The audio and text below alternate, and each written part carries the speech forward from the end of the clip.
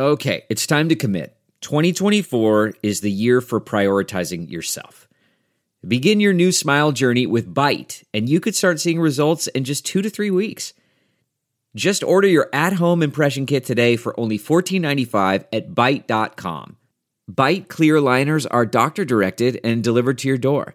Treatment costs thousands less than braces, plus they offer financing options, accept eligible insurance, and you could pay with your HSA, FSA.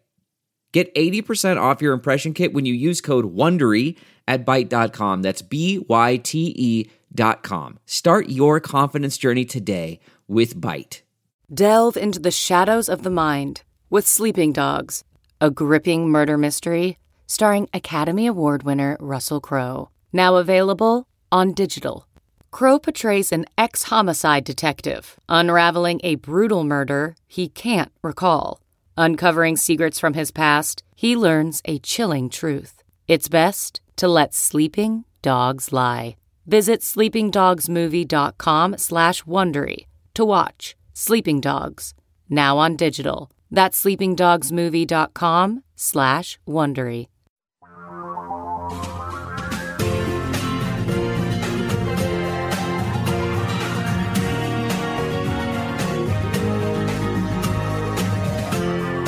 This is the Thom Hartmann Program. Welcome back. On the line with us is Amelia Pang. Amelia is a journalist of Uyghur descent, the author of a new book, Made in China, A Prisoner, an SOS Letter, and the Hidden Cost of America's Cheap Goods. I read this op-ed in the New York Times that Amelia wrote January 10th, titled, "It Took a Genocide for Me to Remember My Uyghur Roots." Let me recommend it to you. And this book, Made in China, it's remarkable. Amelia Pang, AmeliaPang.com is Amelia's website. You can tweet her at AmeliaPangg. And Amelia, welcome to the program. I'm so glad you could join us today for a lengthy interview. This is our Conversations with Great Minds hour here. Here's a quote. The handwritten note found in a box of Halloween decorations purchased from an Oregon Kmart read, "If you occasionally buy this product, please kindly resend this letter to the World Human Rights Organization. Thousands of people here who are under the persecution of the Chinese Communist Party government will thank and remember you." Tell us about the story behind that note. Yes, it was written by a political prisoner in China.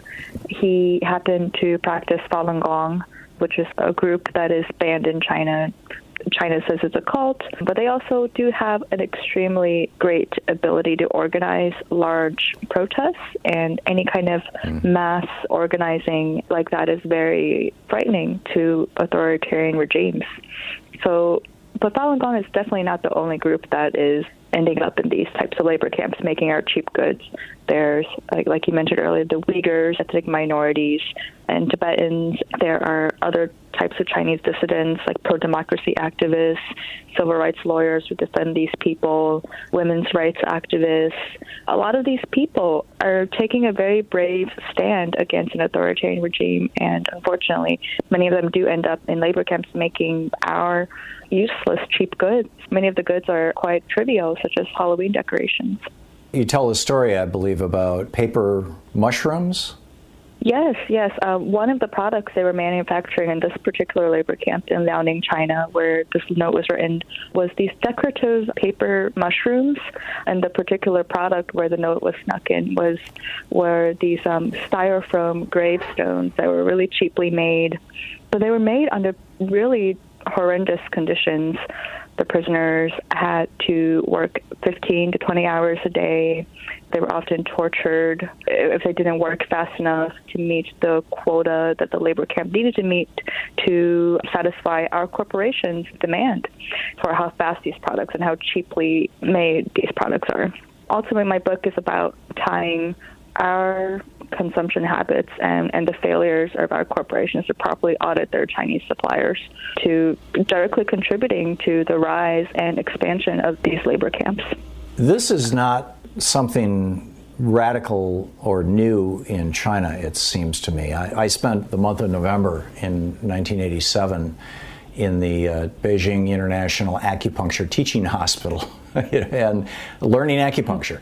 Walked all over Beijing, and one of the things I noticed was that everywhere I went, particularly when I was with any of the physicians from that hospital who were teaching me this, there were people following us. And this was before any American goods were being made in China. In fact, this was before Tiananmen Square. How far back does this, or what is the grounding of this authoritarian ideology? Was that something that just came out of the Cultural Revolution? Is that something that goes back a long way? Is there any foundation for this kind of paranoid neo-feudalism? Well, you give it a name. I don't know what the name is for it.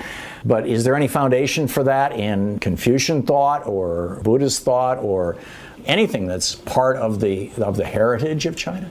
Corvée labor certainly existed in ancient China, as it did in many parts of the world. There were forced laborers who built the Great Wall. A lot of these government projects were used by essentially slave labor.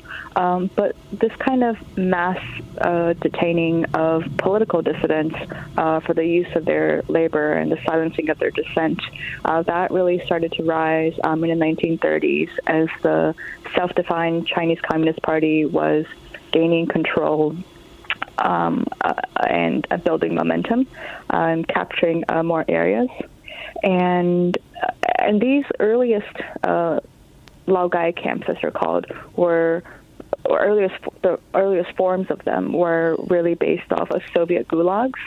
So they're pretty horrendous facilities where there's a lot of torture, a heavy basis on political brainwashing of dissidents or just innocent people just to create fear and keep people in line. And these types of camps have only expanded and grown since the 1930s, and in a lot of cases the torture has gotten worse. How does a government maintain its legitimacy in the face of that? The party does control the media. The media is state-owned, so you don't really hear a lot of alternative reporting or news getting into China. If you want to access that kind of news, you have to go to great lengths to download a VPN, but that could be really risky. You could land in prison for a labor camp yourself or using a VPN that's not registered with the state. So it's very, very difficult for a large amount of Chinese people domestically to access uncensored information. So the way that the Chinese government portrays labor camps is just a prison. It's no different from American prisons per se. And while American prisons do have a lot of serious problems, and it's not wide. The scope of the labor and the torturous conditions of the labor, it cannot really compare the two. Because it's just industrial strength. I mean, there's some god-awful labor camps in the United States. I mean, slavery is still legal in the United States if you've been convicted of a crime under the 13th Amendment. Yes. You look at some of these southern states, and it's pretty gruesome, but China, is it a matter of scale, or is there's also a difference of actual technique? I would say it's a matter of scale mainly. Shane Bauer from Mother Jones wrote a great book called American Prison, which covers the forced labor system in American prisons. And according to what he found was that, yes, back in the day, a lot of our prisons really did operate like labor camps in terms of direct connections with corporations. But unfortunately, ever since the war on drugs, just a massive spike in prisoners in the U.S. There's now not enough jobs for all of them. So the scale, the amount of the people that are actually working in prisons, you can't compare to China. In China, everyone pretty much is doing manufacturing. I remember this one physician telling me the 19th century was the European century, the 20th century was the American century, the 21st century will be the Chinese century. And again, this was a year or two before Tiananmen Square. And yet it is. It seems very much that China has surpassed the United States in many ways, economically, and fixing to significantly surpass the United States. Where and when did that process begin, and how? China's opening up its economies in the 1980s really contributed to that.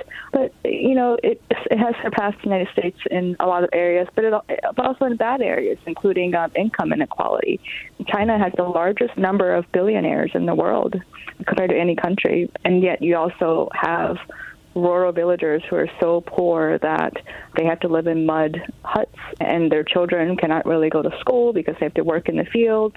The disparity is very high.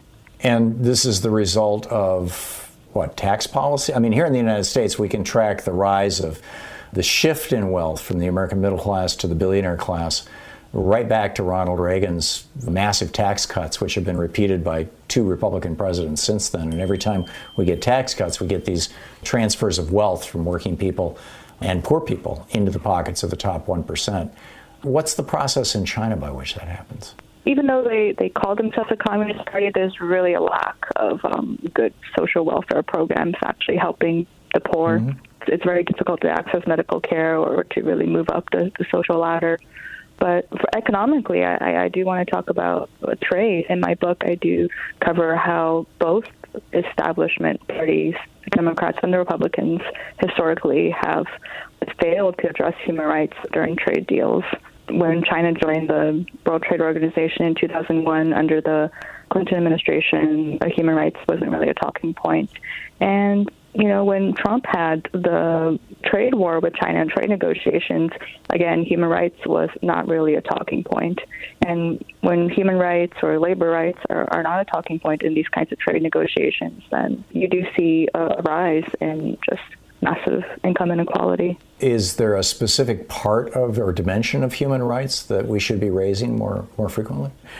Even Bill Clinton didn't raise the issue of human rights when bringing China into the World Trade Organization. And how American corporations are essentially complicit in this.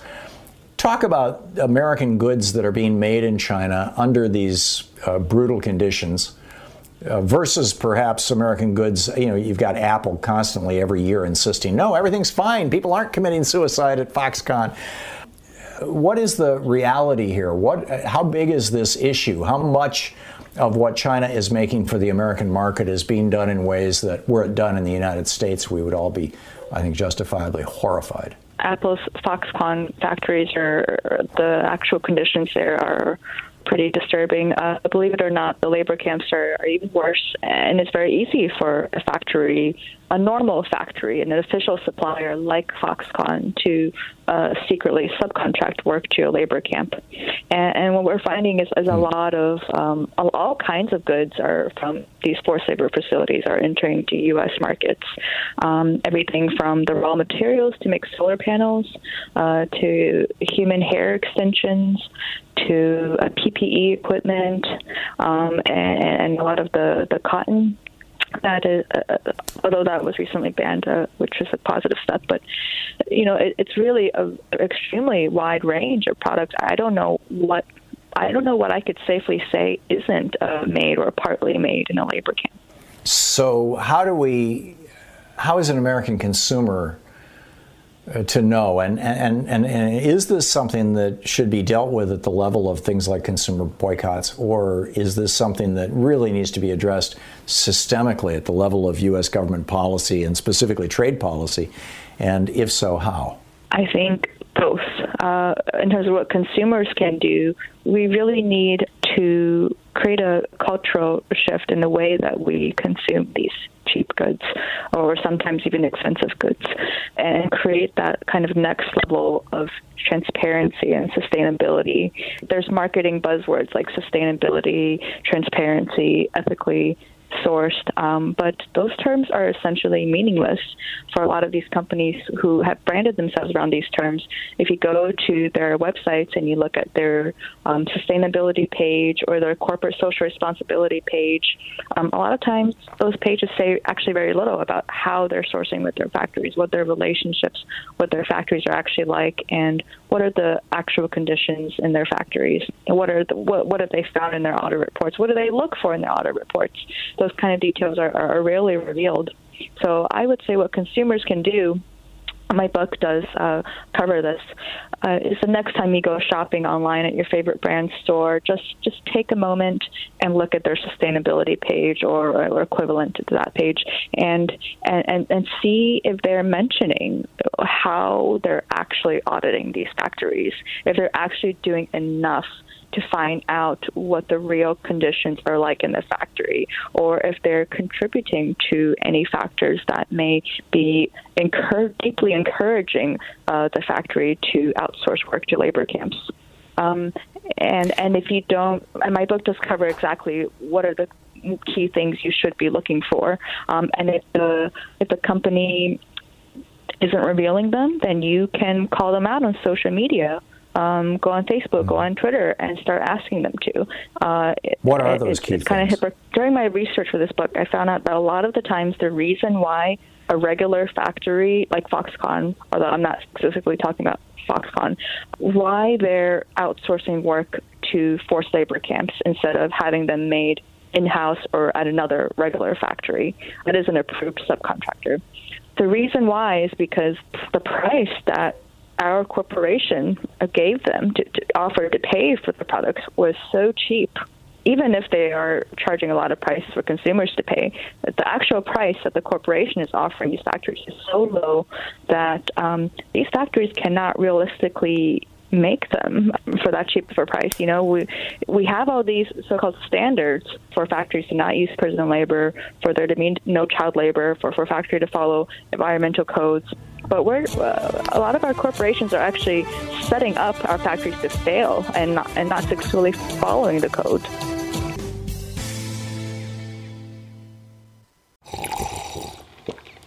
That's not just the sound of that first sip of Morning Joe. It's the sound of someone shopping for a car on Carvana from the comfort of home. That's a good blend. It's time to take it easy, like answering some easy questions to get pre-qualified for a car in minutes.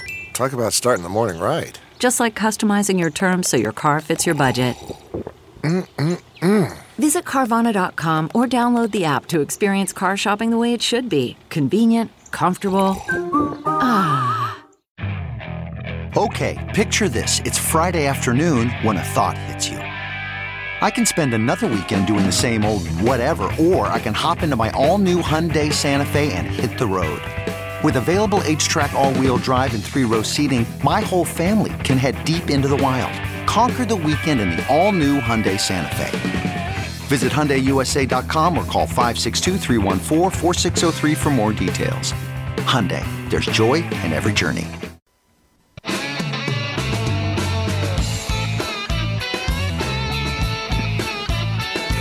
We're talking with Amelia Pang, the author of a new book, Made in China, an SOS Letter and the Hidden Cost of America's Cheap Goods. Her website, ameliapang.com, her Twitter handle, Amelia Pang, P-A-N-G-G. The book, of course, Made in China. Amelia, I wanted to, for people who are really unfamiliar with the situation in China with regard to ethnic minorities and religious minorities and whatnot, can you give us a kind of broad scope view? Who are the Uyghurs? Who are the, what does Han Chinese mean? How is Chinese society essentially organized and categorized? And how does that all work in the context of economics, politics, and ultimately repression? The Chinese government has been very much trying to create a single state race in order to create this kind of national unity. While that may not sound so bad, but in reality, how the policies affect people on the ground is that if you are not Chinese, what people normally think of as Chinese, which is the Han majority, you have a very difficult life in China. Right now we're talking about the Uyghurs. They're a Turkic minority group with darker skin, with very, very different facial features from Han Chinese people, and they historically have had difficulty finding employment. They face a lot of discrimination in various ways. But in recent years, living conditions of the Uyghurs have gotten a lot worse, and that is closely tied with trade, because there's just been a mass rounding up of Uyghurs based solely on their ethnicity, putting them in labor camps. They're essentially pretty much making our cheap and sometimes expensive goods. You said that they're trying to create a single race across China. I mean, this in order to create national unity. That, of course, was Adolf Hitler's big idea as well. And I understand that there's actually, not only are they putting Uyghurs in prison camps and other minorities, and I'm curious who those other minorities are, but also there is a campaign of forced sterilization and birth control. Do I have that right?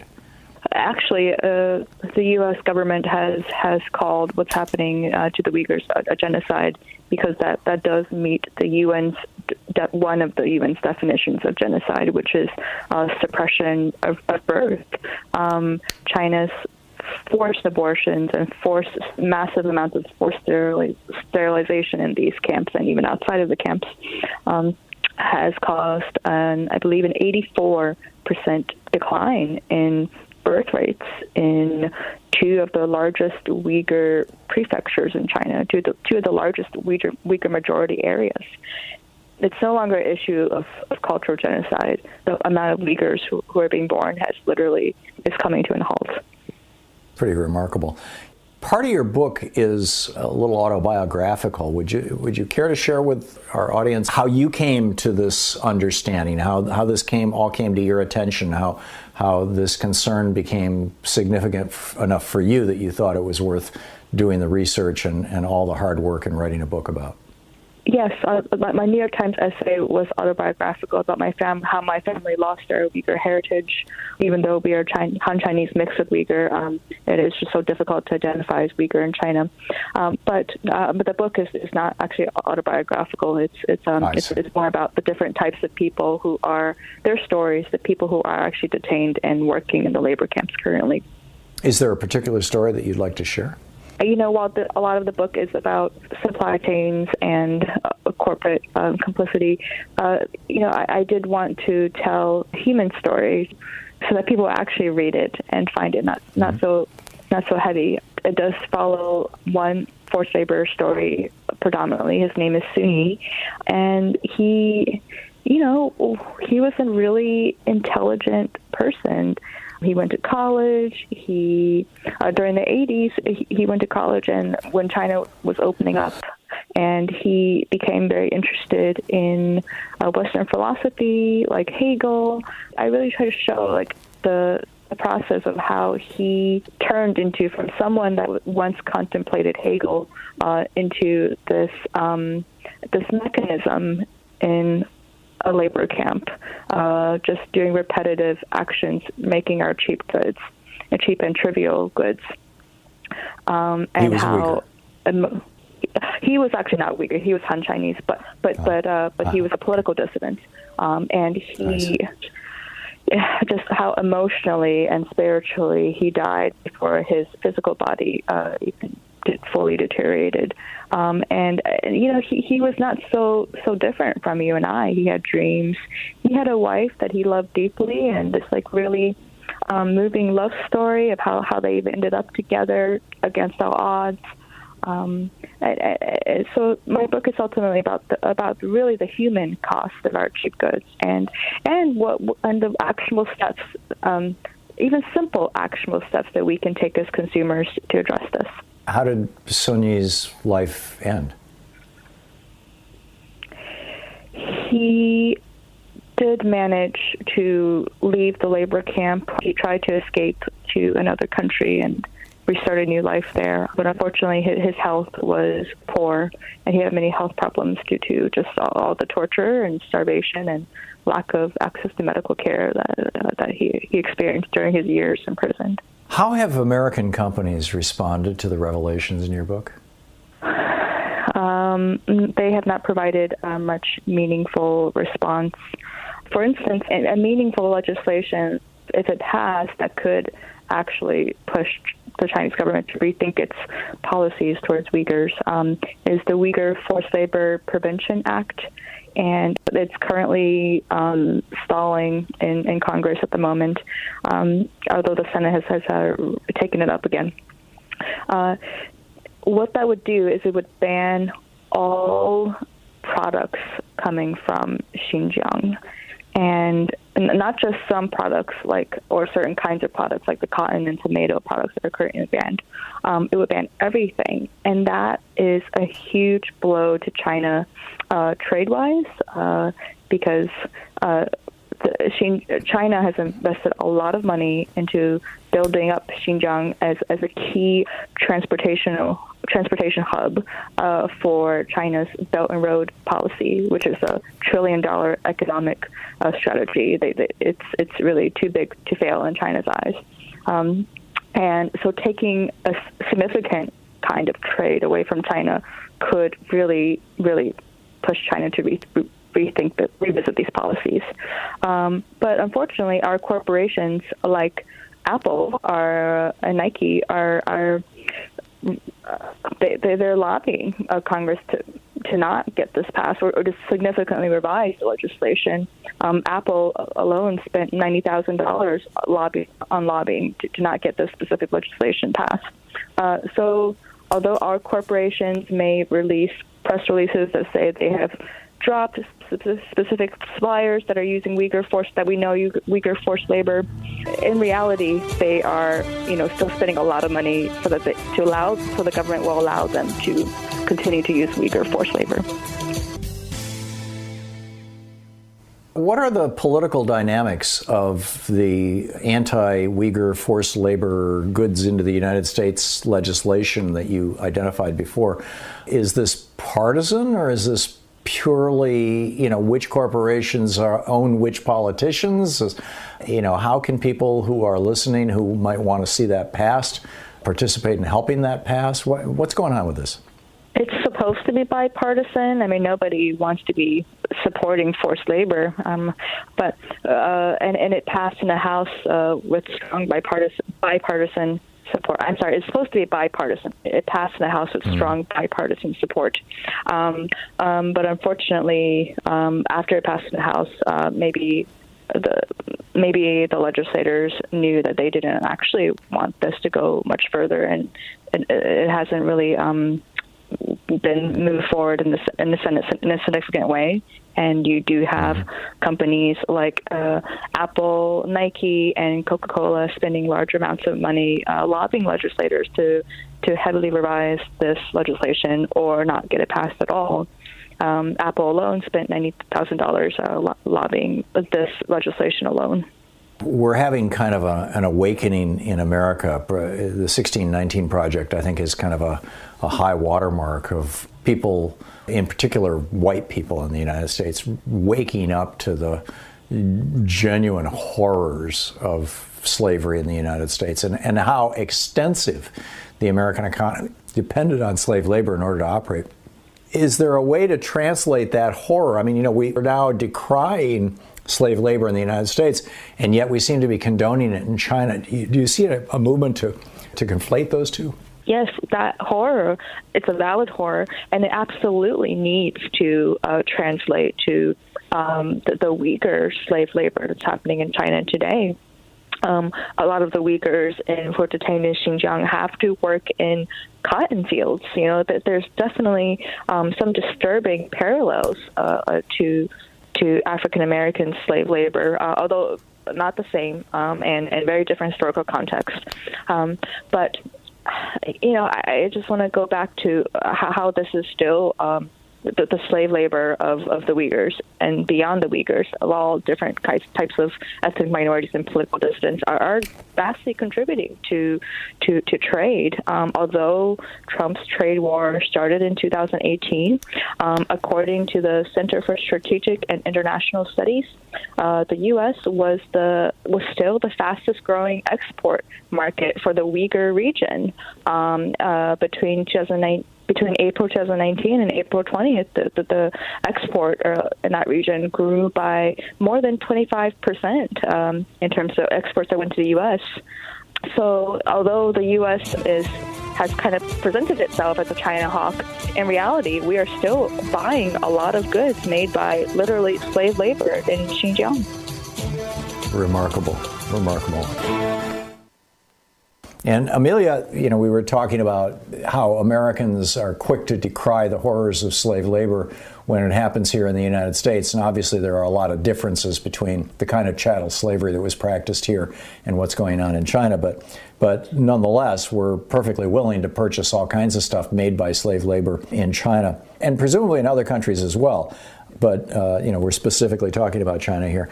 I saw a piece in the Financial Times earlier this week saying that it's widely believed that Europe has now surpassed the United States as an export market for China.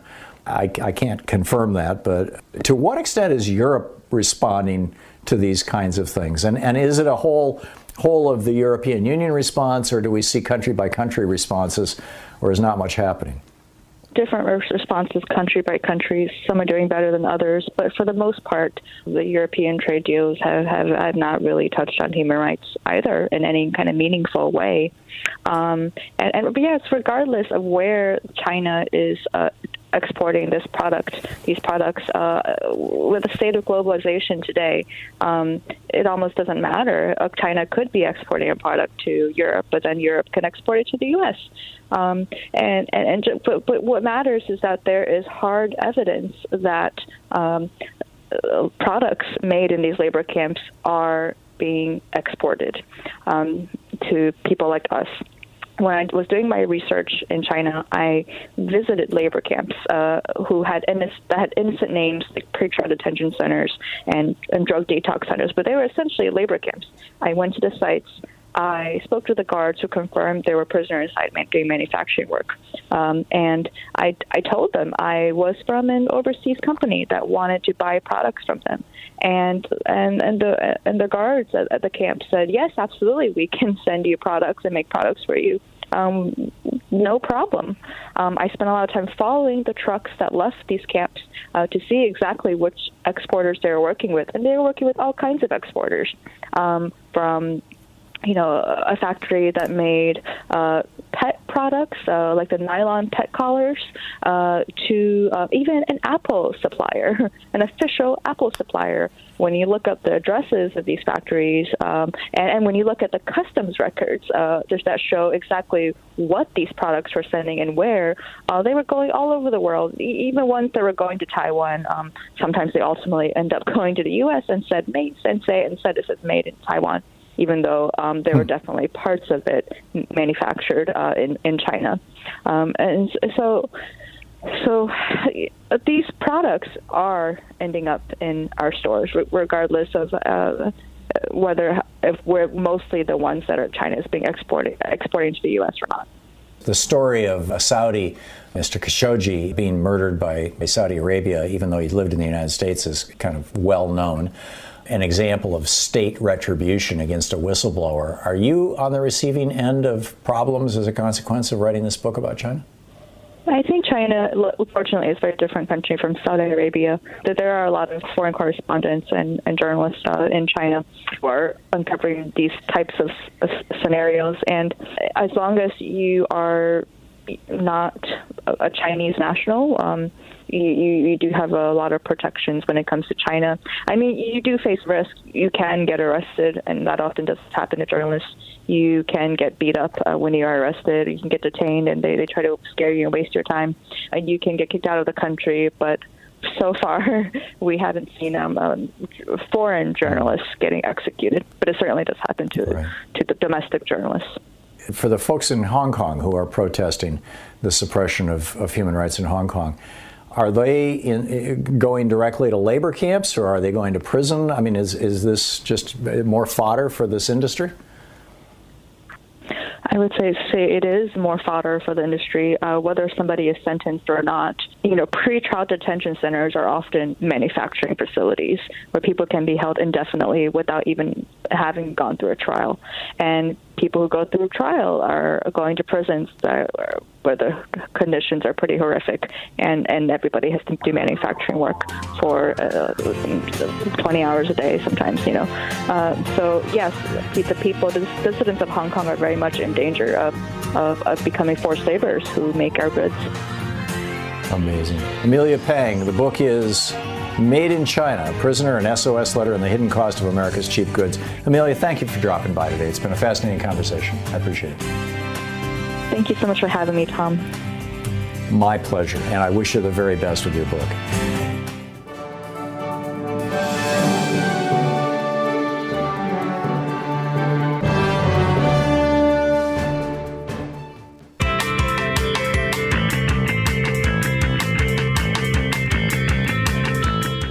Auna Dennis is on the line with us, the executive director of Common Cause Georgia. CommonCause.org/Georgia is the website, the Twitter handle, Common Cause GA. Auna, welcome to the program. I understand the Georgia legislature has some brand new voter suppression tricks up their sleeve. Tell us about this. Yes. Thank you, Thom, for having me. So this cycle, we have seen a lot of things happen with voter suppression and voter fraud narratives. And what we see happening in our legislature as of this week, this is systematic voter suppression. We have seen over 40 anti-voting bills that have come through our legislature. We've seen a lack of transparency with notifying the public of these bills. As of yesterday, we've had our House omnibus, we like to call it our omnibus bill, that's appeared. But within 2 hour notice, we actually had a committee hearing on that bill that's actually also taking place today. So those are some of the antics that we're seeing with systematic voter suppression in Georgia as of today.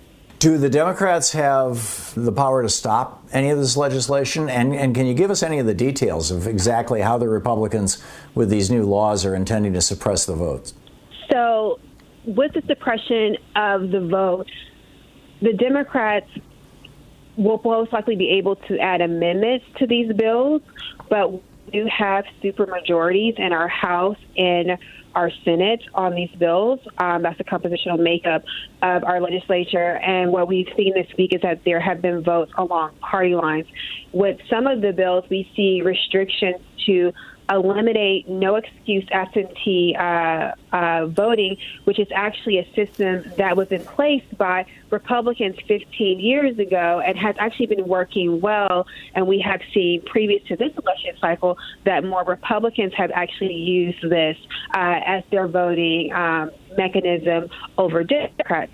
We also see things as eliminating drop boxes, which were critically needed due to what's going on down here with COVID, because we're actually still a hot spot down here, so the pandemic hasn't died down down here. We also see restrictions like needing to have a photo ID to submit your absentee ballots.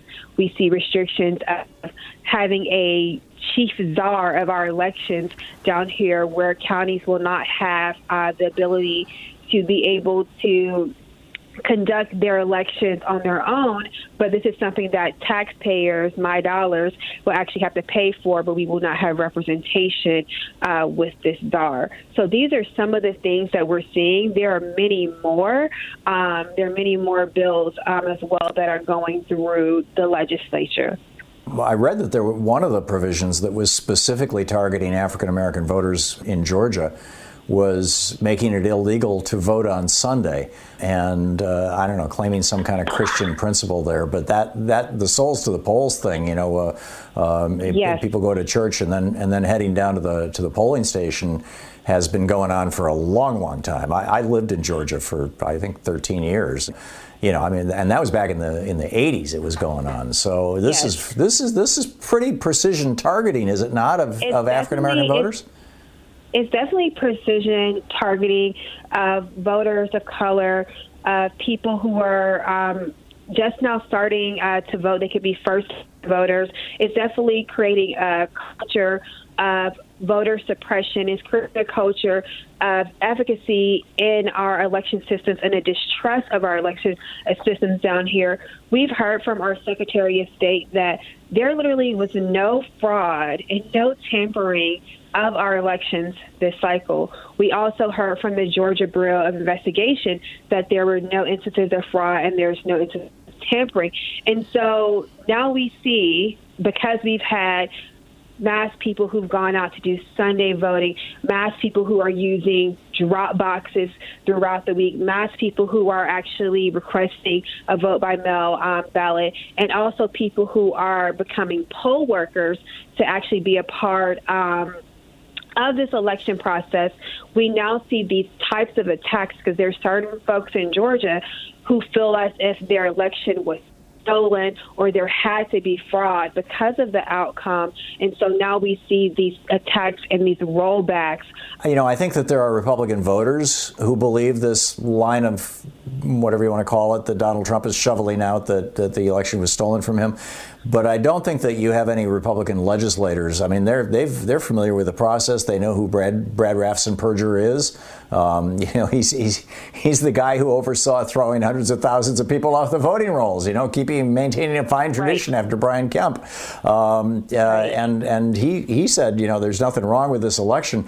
I think they're just saying, hey, you know, when black people vote, you know, Republicans lose power, and so we're going to stop black people from voting. I mean, this has been, you know, replace the word Republicans with the word white racists, and this has been the strategy in Georgia since the beginning of Reconstruction. Since Reconstruction, and it definitely falls in line with the 1980s Southern strategy. And recently, I was actually reading the Georgia Republican voting report, and I was actually matching it to the different ensembles of these anti-voting bills that we have. And it definitely targets our different types of community. I'm a woman of color. I'm a black woman. I'm a mother, and I think about why I go to vote and how I go to vote and what mechanisms I use to actually go to vote, which means that because I am a working mom, I have to make time throughout my day to figure out when I actually can go to a ballot box. I vote in person because I want to take my daughter so she can understand the voting process and also get to know our precinct managers, who are some people who actually live in my community, because we do believe as a community to be engaged in our elections is to actually be a poll worker, be a part of it. So I think about those things. I think about the rollbacks that we're having and then what we have coming down the line. We have reapportionment coming down the line. So this is definitely an onslaught of trying to restrict the power of the people and the voice of the people. And we know with the election that we had the highest turnout that we have seen in Georgia. We had over 7 million registered voters, and each of our elections, our general election and our Senate runoff, we had over 4 million voters vote in our elections. And now we're seeing these different types of attacks when, like you said, the Republicans know that there was nothing that wrong that happened with our elections. Our Secretary of State has said it. Our GBI has said it. So why are we instituting these Jim Crow suit and tie policies now? Would H.R. 1, do you know, if that legislation passes the House and Senate and gets signed into law, would that roll back or push back any of these things that the Georgia Republicans are proposing? It actually would give us more provisions and protections here in Georgia. So we are definitely telling our members, definitely telling our communities to rally, cry up. We need H.R. 1 passed because we need extra oversight in our elections here in Georgia and more provisions and protections for the voters here in Georgia. Yeah, H.R. 1, also called the For the People Act. It would clean up a lot of the election craziness around the United States. Auna Dennis, Executive Director of Common Cause Georgia, commoncause.org/Georgia, Common Cause GA on Twitter. Auna, thanks so much for dropping by today, and keep up the great work. Quick math. The less your business spends on operations, on multiple systems, on delivering your product or service, the more margin you have and the more money you keep. With higher expenses on materials, employees, distribution, and borrowing, everything costs more. NetSuite is the #1 cloud financial system, bringing accounting, financial management, inventory, HR, all into one platform and one source of truth. With NetSuite, you reduce IT costs because NetSuite lives in the cloud with no hardware required. It's accessible from anywhere. You cut the cost of maintaining multiple systems because you've got one unified business management suite. You improve efficiency by bringing all your major business processes into one platform, slashing manual tasks and errors. Over 37,000 companies have already made the move. So do the math. See how you'll profit with NetSuite. By popular demand, NetSuite has extended its one-of-a-kind flexible financing program for a few more weeks. Head to netsuite.com/Hartman with 2 N's. netsuite.com/Hartman. That's netsuite.com/Hartman. Okay, picture this. It's Friday afternoon when a thought hits you. I can spend another weekend doing the same old whatever, or I can hop into my all-new Hyundai Santa Fe and hit the road. With available H-Track all-wheel drive and 3-row seating, my whole family can head deep into the wild. Conquer the weekend in the all-new Hyundai Santa Fe. Visit HyundaiUSA.com or call 562-314-4603 for more details. Hyundai, there's joy in every journey. Leano in Ypsilanti, Michigan. Are you the guy that I was talking about this morning that David Sirota wrote up in his Daily Poster? Yes, I am. That's exactly right. Hey, Leano, let's see, your last name is Sharon or Sharon? Leano Sharon, yeah. David was writing that you were one of the lead guys among the Michigan insurgents who rose up and took over the Democratic Party, or are trying to rise up and take over the Democratic Party in Michigan. You guys have an election tomorrow. Tell us about it. Yeah, so we started back in 2016, and we've been making great strides every year since then. In 2017, we won about around 40 positions on the state central committee. Then we won a few more in 2019. In 2020, myself and another young woman named Zara Abbas got elected to the Democratic National Committee. So we won a third of the elected positions to that. So we've had a number of victories along the way. They covered some of that in the Daily Poster article and David Sirota's article. There's a bunch more. There's an article that I wrote on the progress report for the political revolution in Michigan on my blog there that you mentioned, Michigan Progressive. And right now we're organizing as My Solidarity, misolidarity.org, where we've been recruiting people to participate in the Democratic Party and to run in the party elections, which, as you say, are coming up tomorrow. Tomorrow we will elect 172 delegates and 172 alternates to the Michigan Democratic Party State Central Committee. And we are running over 100 different candidates across the state. We've got candidates from Ironwood all the way over, almost in Wisconsin, down to Detroit. And we're phone banking, we're text banking, we're sending emails, we're doing everything we can to get the word out to Michigan Democrats. If you're a member of the Michigan Democratic Party and you have been a member for 30 days or at least since January 21st, you have a right to vote in the party, and you should come out and vote for the Solidarity slate. According to David's article, there are about 10,000 members of the Democratic Party in Michigan. To become a party member is more than just registering as a Democrat, correct? What's the process in a nutshell? That's correct. To become a member of the party and a voting member, you have to actually join the party. You can join the party through mysolidarity.org, misolidarity.org. You can also join the party for free on their website, though it's difficult to find where the free link is. But it is there.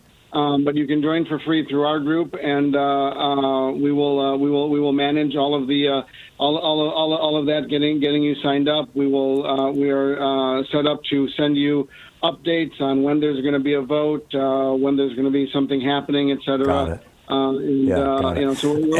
this is all at MI as in Michigan, misolidarity.org. I think the most important question I have for you, Leano Sharon, for people who are not in Michigan who are listening, how do they do what you did? Well, the key thing is to think, like they said in the article actually on the Daily Post, is think institutionally. Think about how do these things really work. What I've discovered in the Michigan Democratic Party is that the vast majority of people in the party have no idea how the rules work or what the rules say.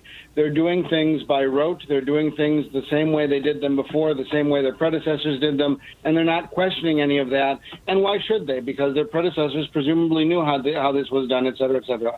The vast majority of people in the quote-unquote establishment, I don't have any problem with them. They're just doing what they think is the right thing. The problem is there are a few people who know that these are not the right things to do, who know this specifically, and there are, and as a result of that, they tell the rest of the establishment, hey, this is how you should do things. They go along with that. So step one is to weaponize the rules. Right? Know the rules and weaponize the rules. Wouldn't a preceding step be to get as many progressives as you can to become members of the party, and even better, to become precinct committee persons?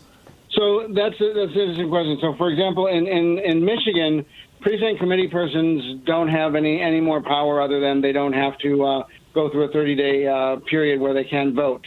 In Michigan, anybody who is 16 years of age or older and a resident of Michigan can join the Michigan Democratic Party by filling out the form, and you get a full. Okay, so that's going to vary from state to state, but still, getting inside the party, whether you become a precinct committee person or simply a voting member of the party, and you need to figure out how it works in your state, is job one. Job two: find the rules, read them, and if you can, weaponize them. Any other advice, Liano, Sharon? We have 30 seconds. Sure. So I would just say that you show up and do it. Don't let anybody tell you can't. Don't let anybody tell you shouldn't run. Don't let anybody tell you that you shouldn't do whatever's on your mind that you want to go out there and do in the party. Go and do it, and you'll find people along the way that will do it with you. Yeah, and that's the thing. I mean, there's a lot of progressives out there, and we need to be coming out of the woodwork and taking over the Democratic Party on a state-by-state basis. Liano, Sharon, once again, your websites? My Solidarity, misolidarity.org, and michiganprogressive.com. Great. michiganprogressive.com, MI as in Michigan, misolidarity.org. Liano, Sharon, with all of the above. Liano, thank you. It's great talking with you.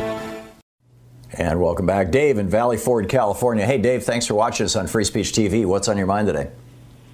Hi, Tom.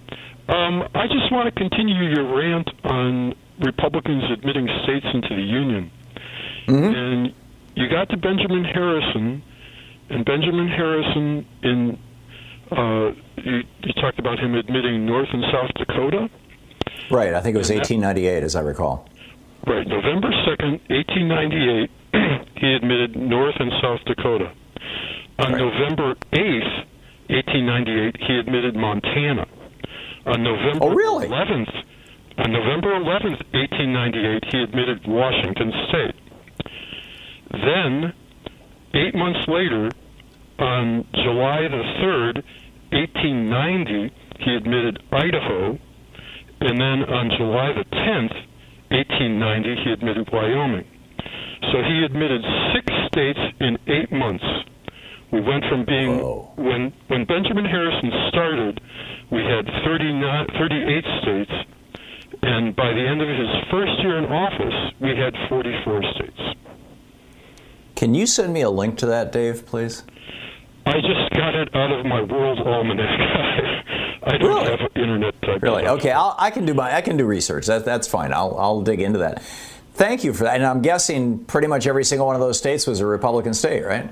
In the election where Benjamin Harrison beat Grover Cleveland, he was a minority president. He won the electoral vote, but not the popular vote.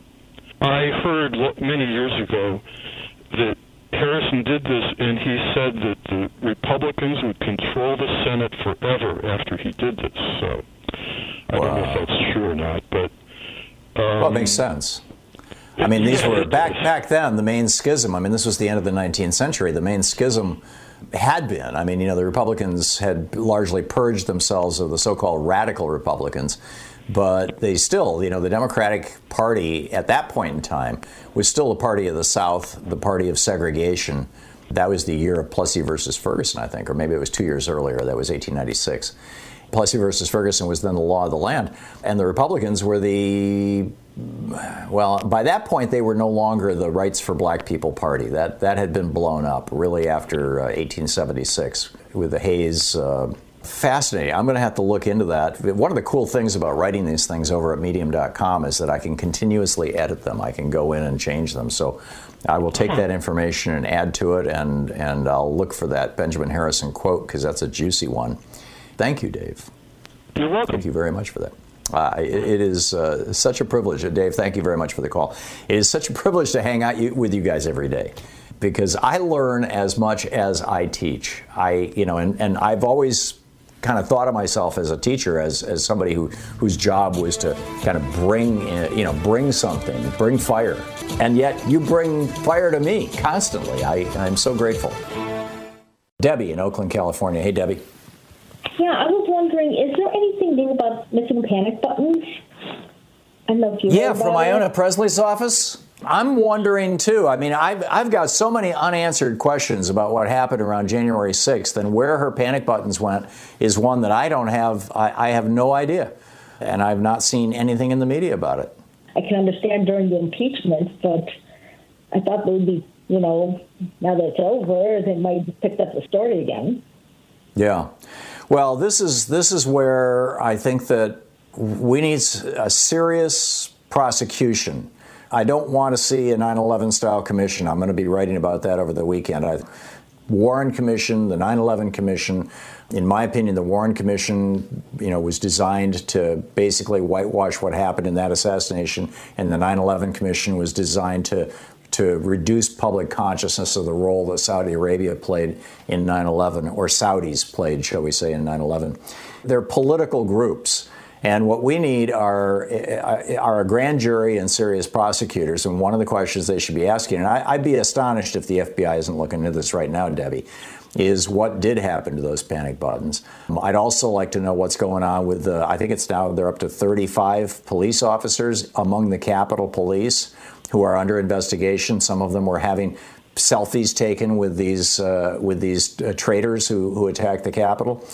Some of them, opened the gates and let them in, and seemed quite pleased about that. It's just like there are so many unanswered questions. Debbie, thank you for raising that really need to be answered, and they need to be answered not in the context of, oh, here's the information. They need to be answered in the context of, we're going to nail the SOBs who did this stuff. Right? We need to track these people down and hold them accountable. That's the essence of justice. Michael in Greenville, South Carolina. Hey, Michael, thanks for watching us on YouTube. What's on your mind today? One issue with all this coverage about Texas and all of the tragedy in this over the last week, other than Brad Friedman yesterday on his Green News Report pointed out the U.S. military. My wife is a great researcher, and she looked it up this morning. There are over 200,000 active duty U.S. military in the state of Texas. 10 major installations. Uh-huh. They generate $75 billion in GDP for the state of Texas. Wow. Now, 200,000 active duty military. That's Air Force, Navy, Army, and Marines, and probably Coast Guard. So what's your point? That's got to be close to 1/5 of our military that has been sidelined, that has been out of action for a week. What I would suggest is that... Well, do you know that? I'm guessing a lot of these military bases actually did winterize because they are under federal control.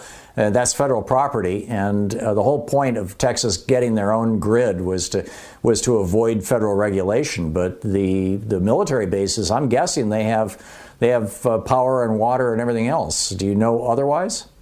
Not necessarily.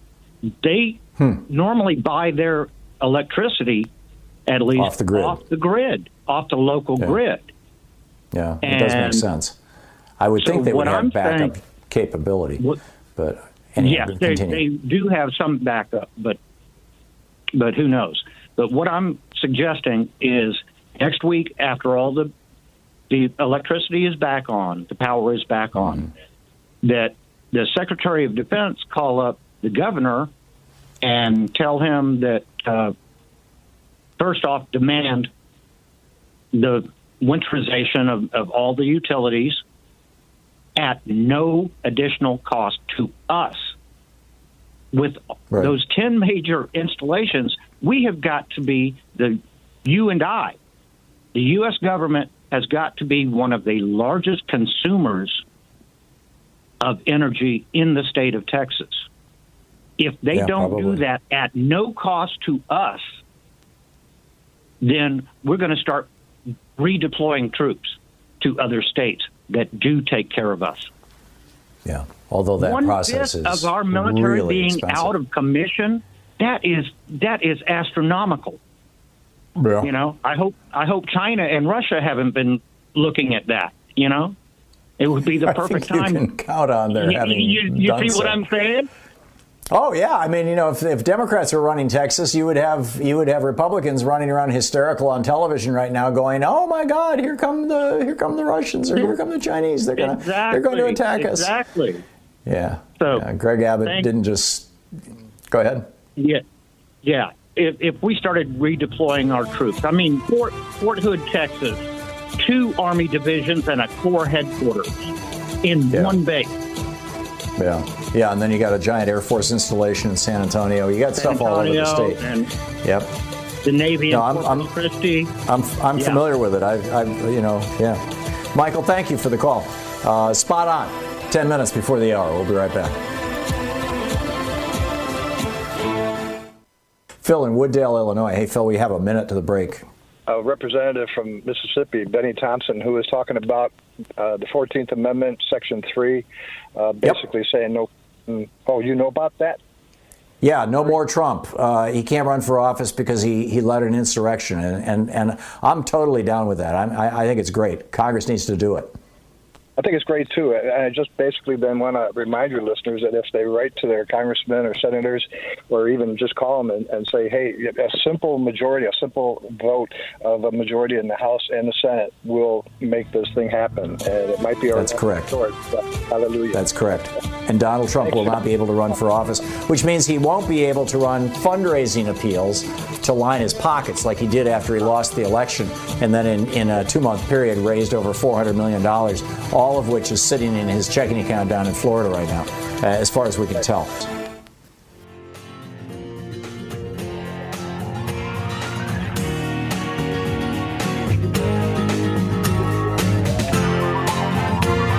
You've been listening to Thom Hartmann.